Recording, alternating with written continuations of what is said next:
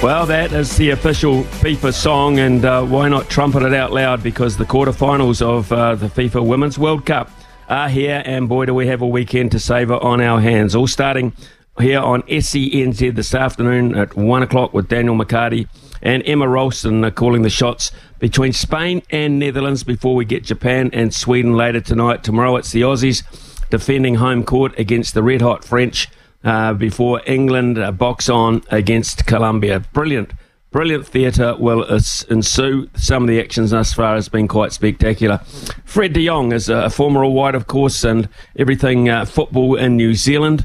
And he'll be wearing his orange today, I would imagine, from 1 o'clock onwards, because his Netherlands, as well, I should say, are up against Spain. Fred, good morning to you. Good morning, mate. I'm wearing my orange now, man. You're wearing your orange now? It's been all on. It's been all on from the get-go, to be perfectly honest. I mean, all those weeks ago, it seems, New Zealand knocking over Norway gave us a great high, and we haven't come down, really. Absolutely, man. It was, that was.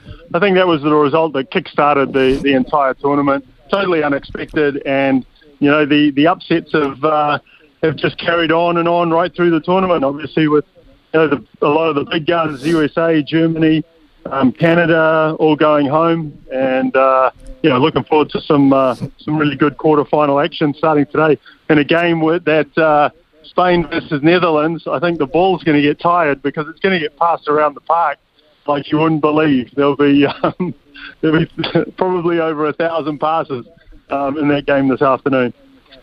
Okay, so let's look at the two sides in particular and their pathway to get to this point. Of course, just the other day, Spain very, very comfortable over Switzerland. And then, of course, we saw your Netherlands account for South Africa pretty comfortably as well, 2-0. So form coming out of there into today, and perhaps playing styles as such. Yeah, I think, both sides, I think, have started the tournament well, and have carried that on. And I think a lot of across the tournament, a lot of teams arrived here and didn't start the tournament well. And but these two teams have stylistically very similar. They love to have the ball. Spanish and Dutch football renowned for that. Spain just intricate passing, probably over. If you're going to be critical of Spain, it's that they don't. They don't go forward as quick as a lot of teams, and so they're quite staid in when you watch them play. But it's a style that's served them well, and obviously it's got them to this point in the tournament. The Dutch, I think, probably more will go forward quicker and more dynamic, and I think it'll be they have to, their front players have to fire. And Berenstein, Jill Rords, and Lieke Martens, and a big factor for them is Daniela van der Donk is suspended after 2 yellow cards, and she's a big loss. So that could actually be one thing that tips it in Spain's favour. So Spain have made changes as well, and they've been a hard team to get a gauge on. I mean, Japan whipped them 4-0. Just 2 matches ago, and we all thought, what kind of side is this? And then, now that you see that, you almost think to yourself, were they happy to be playing Switzerland? And the 5-1 scoreline suggests that perhaps they were. They're real dangers. Where could they control the match, Spain? Oh, they got 2 of the best players in the world. Actually, I agree with you, mate. I thought that the Spain-Switzerland game was, the Spain-Japan game was a game where both sides probably wanted to lose. And then Japan went, no, we're going full noise here. But when you look at the Spanish side, the two standout players, Aitana Bonmati is probably one of the best players in the world, and in the heart of the midfield. Alexia Portales is also very, very good. Won Golden Ball awards. But hasn't featured as much under the coach because he says he's saying that the other players are doing the job, so why change? But Bonmati, she's an absolute talent. So if she fires, then the Dutch are in trouble. The standard of football has been, I think, quite amazing. I've watched a little bit of women's football, predominantly women's Phoenix, a little bit leading into the World Cup to get a bit of a background. But I think one of the reasons why people have flocked, and boy have they flocked, is the standard. The power at times has been, I think, a real eye-opener. Oh, absolutely. And this is always going to be the case, especially in the later parts of the tournament. You know, last 16, now the quarterfinals, semi-finals, final. The standard of play, the actual standard of play, is very, very good. You know, I think there are some games in the group stages where you go, yeah, it's a bit, so-be-so, but still, the people came out and it's a spectacle.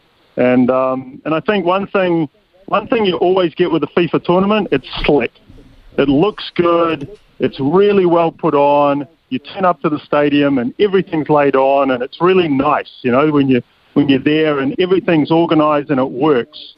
And so you know what you're coming into, which is really good. And I think that's been a bit of it's probably a learning lesson for New Zealand and probably Australia as well going forward, how to put on a big tournament. And, some of the stuff in the background, because we do some of the media things, just the scale of all this is hasn't been seen in this country before. And so, that's a real eye-opener as well. The amount of kit, technology, kits, everything that goes into a FIFA tournament at this level is crazy. And, it's been really good behind the scenes as well for a lot of people to see that. But harking back, the level of football at the top end of the women's game at the moment is very, very good, and we're going to get to see that over the next week or so. Central to that have been Japan, of course, and they're up against Sweden. They'll concede a little bit of height, but in terms of skill, they lack for nothing, and speed probably got it over Sweden. So that's a really cool clash coming up tonight at 7:30. Yeah, going to head off to that with a grouug of people, and I think in transition, Japan are very good. They drop back into a 4-5-1 formation in defence, very, very rigid and very controlled. But then when they win the ball, they burst forward so fast and are very difficult to contain. And I think the real key for me with the Japanese side, they just seem to be playing with so much enjoyment. And it must be, the coach has really, just got them loving their football. And, it's and that you can't say that about Japanese sides in the past. It's very regimented and it's very controlled. But this side, I think, has just sort of released the shackles a bit, and they're just playing with a freedom that it's really working for them.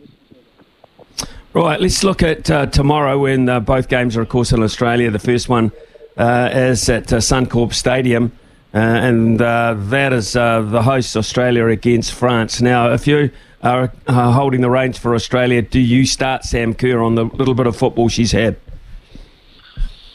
Yeah, I think you've got to play your absolute best team from the outset and just see, if she lasts, she lasts. But because, this is virtually a final for Australia. France are very, very good. And I think Aussie are going to have to be at their best to contain this French side. And especially, Eugenie Lasama with her 2 goals in the round of 16 just showed what a good player she is. But across the board, France, just the way they move the ball. And yes, Morocco weren't great, as far as the round of 16, probably the weakest of the teams in the way they played. But boy, France looked really slick. And I think Australia, this is going to be a really tough game for them. But having said that, they've overcome all the hurdles that's been put in front of them so far, and that's without Sam Kerr. So if you add her in the mix, they're a great side and capable of going all the way. I think one of the things I noticed the other night, and they were very effective for me, is they used the width of the park so well. They were very, very dangerous the other night, I felt, against Denmark when they went wide and attacked from wide. Yeah, absolutely. And they got pace. Caitlin Ford, Erasso, they got real pace on the outskirts. and then they've got some, players in the middle of the park who can win the ball and also, can shovel the ball on. And so yeah, they're a pretty good all-round team, the Australians, and but that'll be a cracking game, full house. It'll be a tremendous occasion. Have you been slightly underwhelmed by the European champions, England? Now, of course, they've lost Lauren James through an act of foul play, and she will not be available to them until they make the final. So there's a key ingredient gone. But what have you made of England, and could Colombia, who are rank outsiders here, sneak this? Colombia could. I do think England got a real scare against Nigeria. I think they were thinking they would win that game quite comfortably. Obviously, Lauren James getting sent off sort of put a spanner in those works, and that was a real scare for them. So they haven't. I don't think they've shown as much as people were expecting. I agree with you there. And that, as European champions, I think everyone thought, they're going to come out and play this hugely expensive football and all that. But they've been okay. But yeah, I do think that'll be a closer game than probably on paper it looks. Colombia are just doing amazing things, and so for a team that's came into the tournament as one of the outsiders. Taking your orange shirt off for just a second, the winner. Who do you think is your favourite to win it at this point? Can you pinpoint one? Right now, I'd say France. Looking at the performances so far, I'd say France probably, looking likely. And I've also been hugely impressed with Japan, but I'm just not sure they've got the physical attributes for the semi-final and final. But those two probably are the best side so far. Okay, we'll just change tack and we'll stay with football, obviously, but we just might head up to the UK, where, of course, the EPL starts this weekend. In fact, tomorrow morning, very early, Burnley in action early on in the piece. But what are you looking forward to most this year in the EPL in terms of, can it be more of a competition? Can more teams be likely chances? Yeah, I think so. I think, but it's going to be tough. Man City, they've got all the resources. They've got a great coach, all the resources, and you're going to have an outstanding season to contain Man City. And the thing with them is we saw with Arsenal, they gave it such a good shake last season, but they just got run down at the end because Man City are relentless in that regard. So I think it'll be probably usual suspects as it is. It'll be the interesting part is whether Arsenal can do it again. Can they go as well as they did this year? Because Man City will be good. And then who else is going to be up there with them is the question. The big question is now, will Harry go to Bayern? It sounds like Harry Kane, Spurs and Bayern have come to an arrangement. They've been reluctant to let him go, Spurs, for about 2 to 3 years now, but it might be a season without Harry Kane for Spurs fans.